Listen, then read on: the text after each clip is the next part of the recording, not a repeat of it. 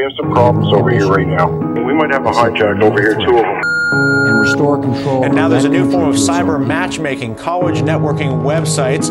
Is this perhaps the next big thing? Out, waiting to see how low the Dow will go. Its biggest earthquake. Same-sex couples will soon be able to head to the altar. The United States has conducted an operation that killed Osama bin Laden. The British people have voted to leave the European Union. Once again, President of Russia.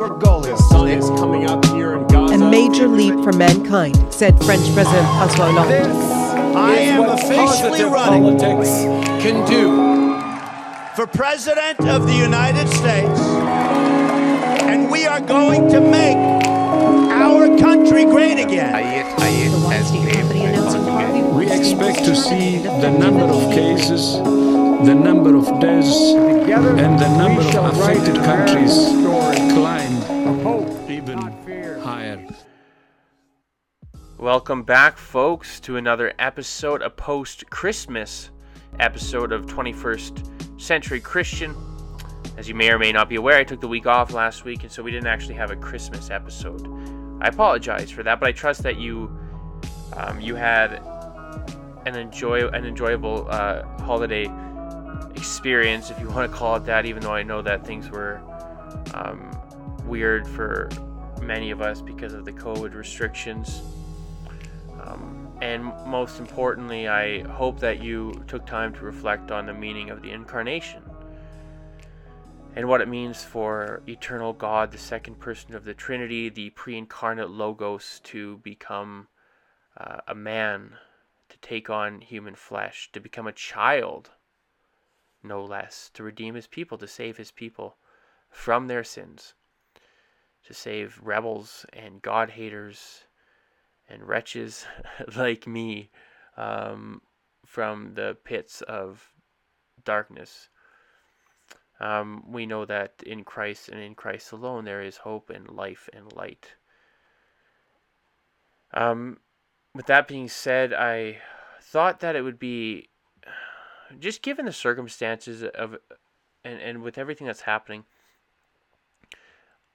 I thought it would be relevant. Of course it's relevant, but it would be worthwhile to do an episode on COVID, because I haven't really talked a whole lot about COVID in my podcast, and I know that might seem weird, but I guess maybe I thought that, you know, we hear about it in other areas and stuff, and it's all over the news and social media, and I have no problem with that. I mean, it's important, it's an important topic, it's certainly relevant, but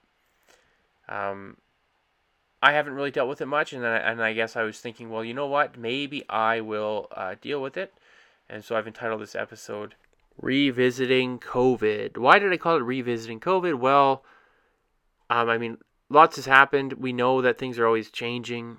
You know, the consensus is shifting, and new restrictions are put in place, new variants are discovered. It kind of goes back and forth, and I just wanted to maybe try and come back to the topic, or look at it maybe from a fresh perspective insofar as that's possible. Basically just taking into consideration what has happened in the past little while, and the changes that have happened, and maybe, you know, questioned any, you know, conclusions that we had previously drawn, to see if those still hold, or maybe, you know, consider the fact that perhaps we've missed something altogether, and we need to reevaluate our positions on this. I think that it's fair to say that what my view was on this issue, you know, 2 years ago or whatever it was, 20 months, it's definitely changed, it's evolved, for sure. I know that a lot of people were very much dogmatic from the start, and they drew their line in the sand, and they said, this is what's happening, and this is what we're going to do, not going to do, and I was kind of just like, I think I probably mentioned this before, but I tried to be as careful as I could, and just thinking this through and trying to understand it as best as I could without jumping to hasty conclusions. And I know that has definitely frustrated some people, especially friends of mine and people I've talked with who are basically like, Bryce, why can't you see what's going on here? Like, don't you see that this is all about control and power, and the government is not going to stop? That they've basically, the precedent has been set, and, liberty and freedom is on the precipice. And basically that, we have to basically take a stand and do something before it's too late, right? And by take a stand, I mean not following the restrictions or dissenting or expressing your grievances or complaining or writing your politicians. And I understand that. And I want to be on the right side of history as much as anybody else. And when I the way that I've been perceiving this is like, this is going to be one of those things. This is a continual thing. Like, this is going to be going on for a while. We still don't have any idea the actual overall effects are going to be. Aside from the fact that we know that they're going to be negative, like, economically speaking, this is like worst case scenario for most people, for a lot of people. I mean, if you're Amazon, I guess it's the best thing. So when there's crises, what happens is usually you have winners and losers, right? People come out of it on top, and everyone else kind of gets dealt the what's the appropriate way of stating that phrase? The not so unpleasant end of the stick, let's say, right? There's always winners and losers in that regard when it comes to things like this. And what happens is, especially with these sorts of things, I mean historians and any sort of, not just historians, I'm thinking like just in general, people are going to be talking about what happened and what went wrong and who's to blame and who didn't do what they should have done and all this stuff. And that's why they talk about 2020 hindsight, right? Like, I mean, you look back, for example, just use World War II as an example, and I probably use World War II as an example too often, but I mean, we look back at these momentous events and these disasters and failures on either side, and you think, oh, how could they have been so stupid, or how could they have done that, or how come they didn't see that coming? And I mean, this is sort of similar, right? Like, we don't know what tomorrow's going to bring, and it's not always easy to make decisions because the decisions you make aren't going to be fully informed because you just don't have enough information about what's going on. And it's a very complex issue, and that's one of the things that struck me is that this is a complex issue, and I guess a lot of people maybe think that I should see it as a much more simplistic issue. And I've been hesitant to do that.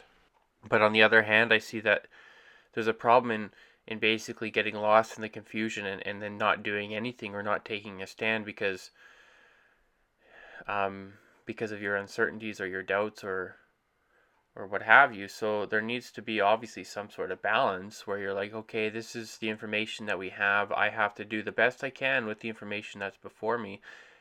And from a biblical perspective, right? This podcast is, I want to apply God's truth. I mean, we just too often underestimate the value of God's word. And as Christians, especially from a Reformed perspective, I mean, we're committed to putting God's word at the forefront of our lives. And we realize that this event, this pandemic, this is God's doing. First and foremost, there's some people that would probably take some sort of offense to that statement, but God causes the sun to shine, the rain to fall.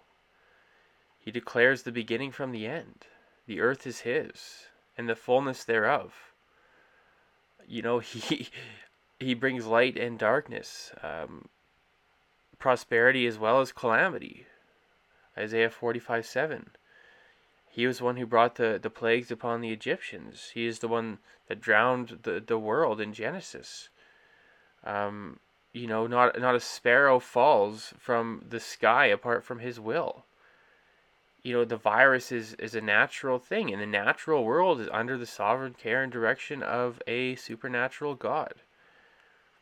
And so what I think we have to do is say, okay, God, I don't have the bigger picture in mind here. I don't know that there's some sort of grand conspiracy going on with, some sort of clandestine group who wants to control the world and institute some new world order. I mean, I think there are those people out there. The World Economic Forum, for example, is kind of scary, but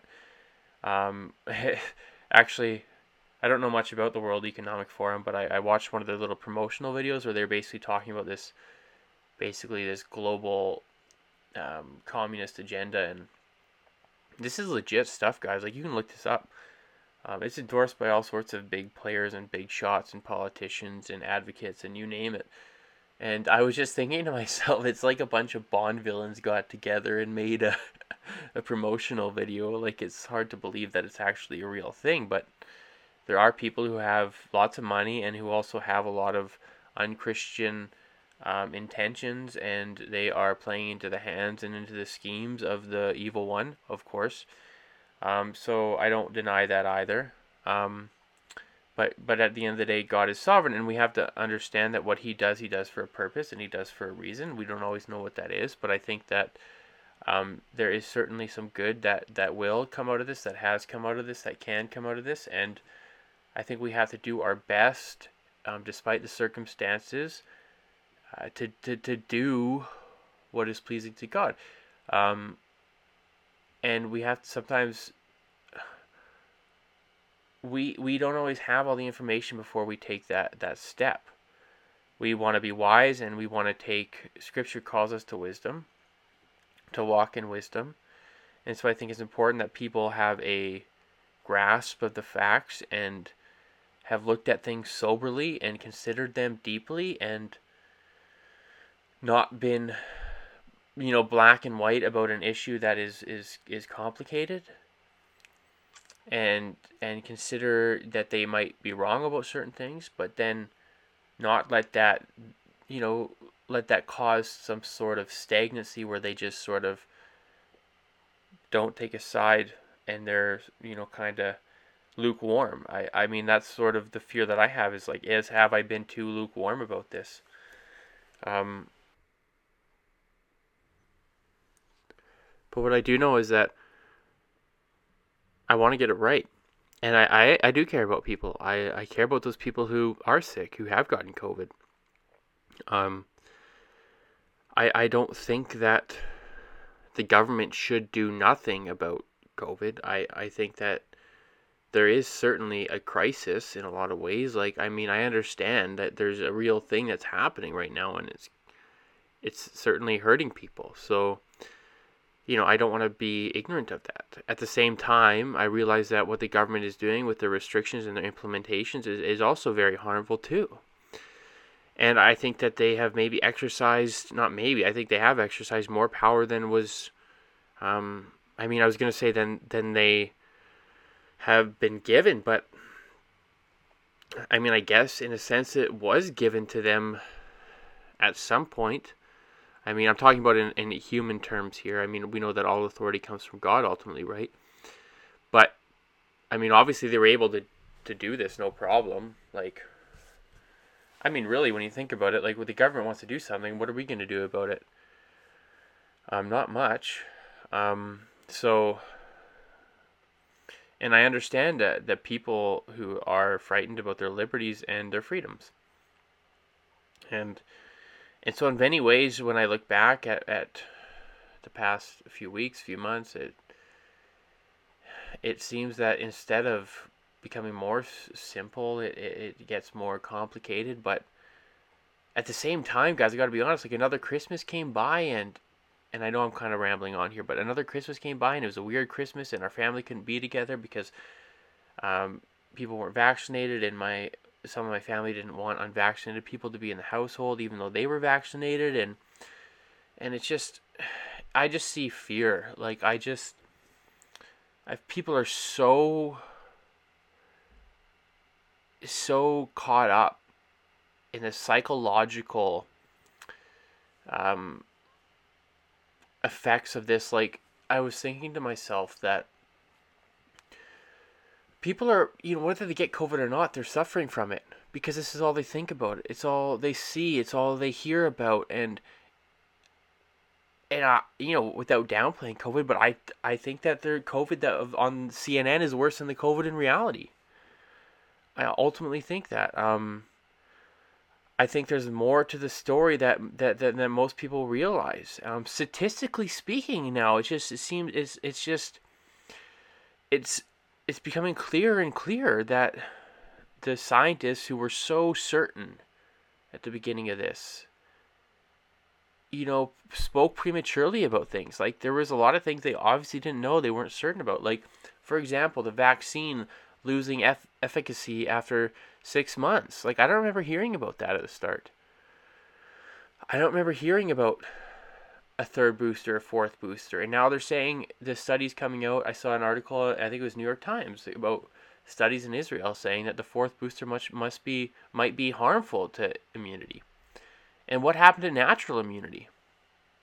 Is that not a thing? Like, traditionally, I thought that was a thing. And then you have basically the scientists or the experts, they shut down everyone who disagrees with them, or the politicians shut down everyone who disagrees with them because the politicians say that they're arguing based on the science and everyone else is just anti-science. And so we definitely see power plays going on here and lots of moving parts. And this is why Scripture is so helpful, because here's the thing. Scripture gives us a clear portrait of human nature. Like, we know that people are not basically good. We know that people have, ulterior motives. That people are sinful and wicked, and the heart is desperately wicked above all things. And we know that people don't always act with the other's best interests in mind, or certainly not with the intent of honoring God or adhering to His word or submitting to His lordship. And what do you expect from a secular government? That's another thing that I've really come to if we want to get down to conclusions and say, okay, this is what we've actually learned. Well, one thing for certain is that it's kind of obvious, but we shouldn't expect a secular non-Christian government to put God first, to put Christ first. Right now in Canada, for example, this government is crazy. And the things that they're concerned with while COVID is going on, and recently with this Bill C-4 that came out to challenge biblical sexuality and therapy,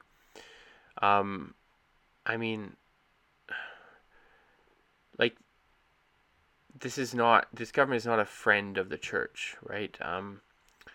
So the church shouldn't be surprised when the government does things that the church doesn't like. So that's first and foremost. So what do we do about that then? That's the question. Well, in a democracy, one thing you can do is lobby your government, and I know lots of people have tried that.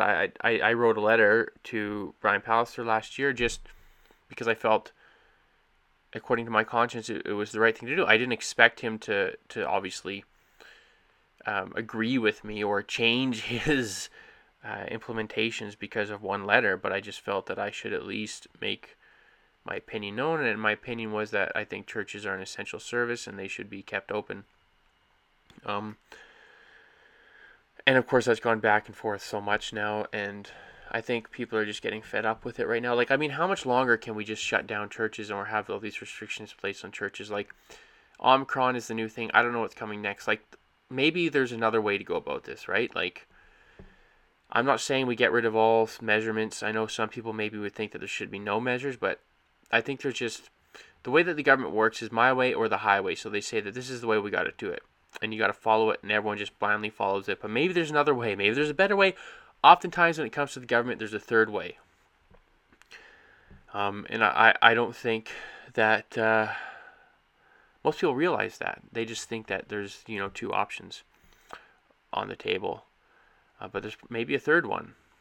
I don't know. But what we should prioritize as Christians is, or what we are prioritizing as Christians is obviously not going to be the thing that the world prioritizes. And that's another conclusion that I've come to as well.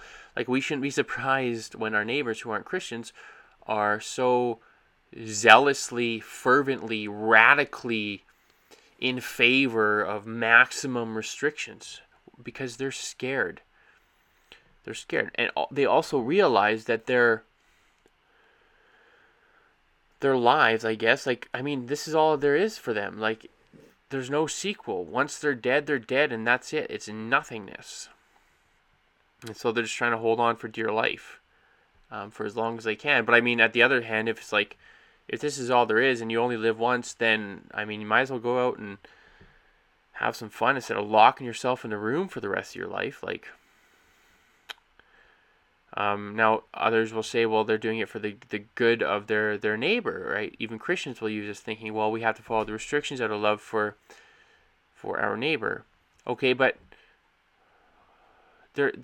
I get that. Like, if that's sincerely in your heart and on your conscience, that's a good thing, because I think that, as Paul says in Romans 14, everyone should be convinced in their own mind. The only problem with what's going on now is that it's not a matter of conscience.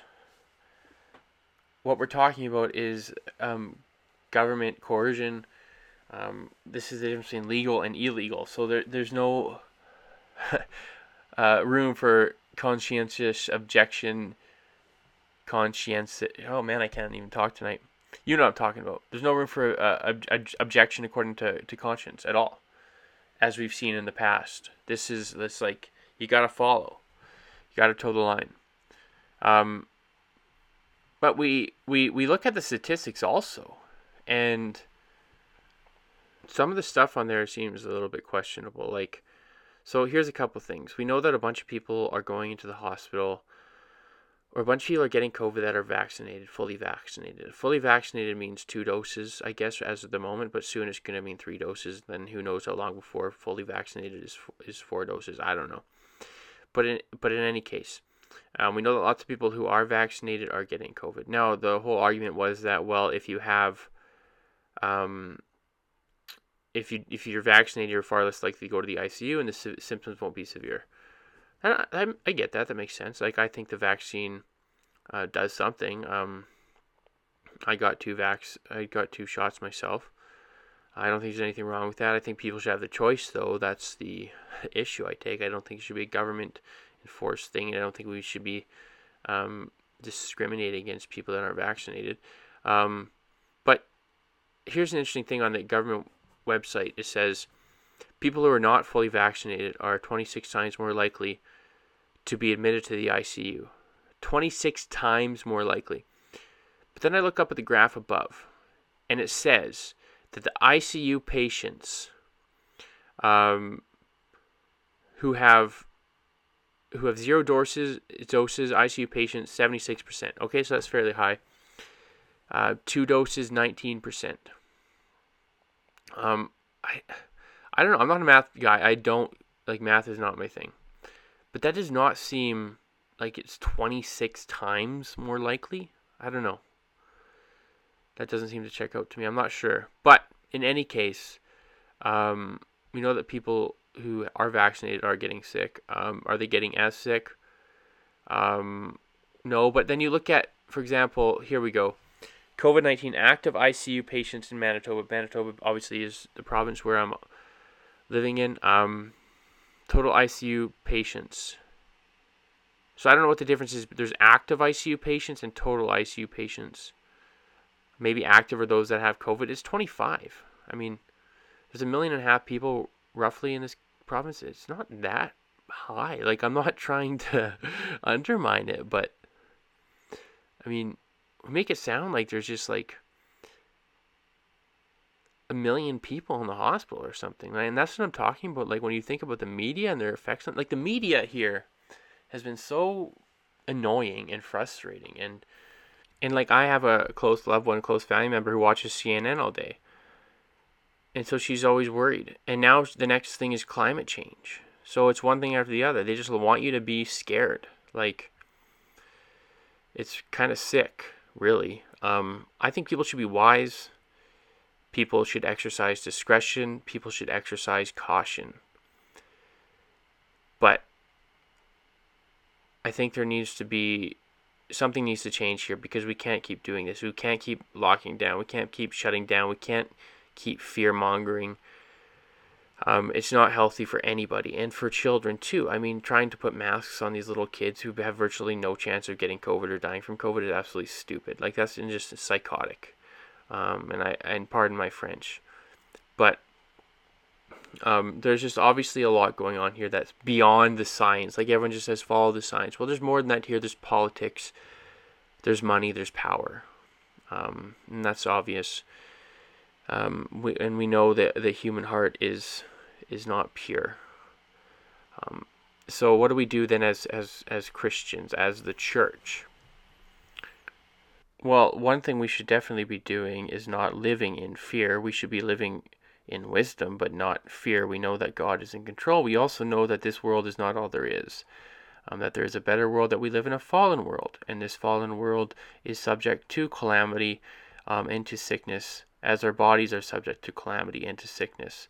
And we are to look forward to a brighter future, to a glorified body, to a place, an eternal dwelling place where these things don't exist, and when the effects of sin have been totally abolished and done away with, right? So, and we can offer that to people too in their fear and say, this is a scary thing for you right now, but life is full of uncertainties, and because of its fallenness, it's full of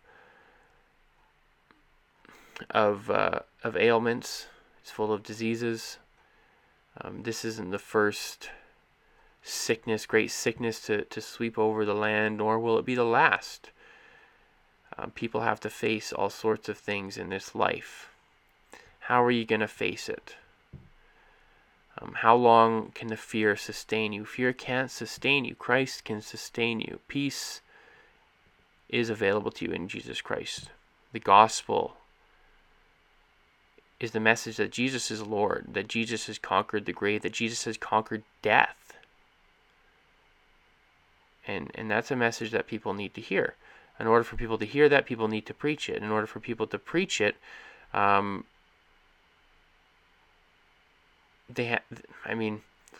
was going to say they have to have a place to preach, but that's getting difficult now with churches being shut down. And so I think maybe we could leave that for another discussion as to what the church should do in terms of services on Sunday and preaching and stuff. But we should remember too that sharing the gospel isn't just a Sunday morning thing. It's something that we should be participating in regularly. I know lots of faithful people who are doing this, who are evangelizing and who are talking to people and sharing Christ with people. So that's important too also. This thing should remind us of our mortality and the fact that we don't know what tomorrow brings, and this might be our last day, and so we need to get right with God. So that's huge. Another thing we need to realize too is that people are alone in this. Like, there's people who are isolated and suffering, and they've been like isolated for 2 years now. Like older people, for example, we've got to care for them and concern for them, especially those people in our church. There's people in your church who don't have many friends and who don't feel like they connect with other people in the church, and what's going on with them? You need to talk to them. You need to reach out for them.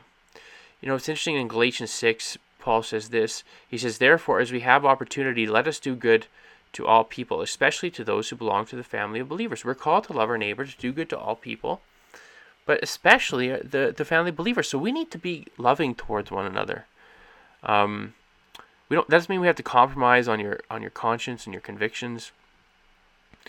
But we do need to exercise patience. We need to exercise grace and mercy. But I think for me, this over and over again, I'm reminded of this, that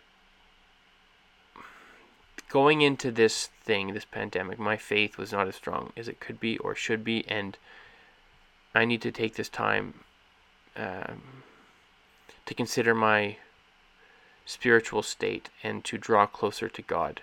I think this is a testing period for a lot of us, and I, for one, want to come out of this better and more refined. I want to have grown in my sanctification, and in virtue and in character. This will hopefully make many of us stronger and the church stronger. And so we need to be confident in God's plan and God's care. And we need to pray. We need to pray diligently. We need to pray for one another. We need to pray for our government. We need to pray that we ourselves as individuals, as Christians, can do what is right and pleasing and honoring in the sight of God to further His kingdom and to give glory to His name. That's our chief end, our chief purpose, to glorify God, but also to enjoy Him forever. We can enjoy God in this. We enjoy God in all sorts of storms and in dark places where the light shines the brightest, right? The light of Christ, that's what we have. The world doesn't have. And we have Jesus. And we can get caught up in the politics. We can get caught up in the scientific data, and all that stuff is relevant, and yet we can't lose sight of the bigger picture. And that's what the world doesn't have. They don't have a bigger picture. This is it. And so we got to think about how we can, how can we go about effectively engaging them with the bigger picture. Part of that just involves, evangelizing, gospel proclamation, but I think also just speaking to people in love and telling them why you're not as afraid as they are, or why you're not as afraid as some other people are. Tell them about the hope that you have. Give a reason for the hope that you have, as Peter tells us to do, and do it with gentleness and respect. I think there's lots of good opportunities for us as Christians on an individual level, for us to really grow and to also bring, God's word to more people and to minister to people as Christians. And so in that way, I'm actually excited to see what God has in store for us. But in any case, that I've gone a little bit over my time here, and so I just want to say I hope that you're doing okay. I hope that you're doing well. I don't know what you're going through, but I hope that you can turn to God, that you do turn to God, that you are turning to God, that you're praying to God, that you're communing with God, and that you're relying upon Him and trusting in Him. He is good. I'll see you next week. I guess it will be a new year, so in that case, all the best and God bless.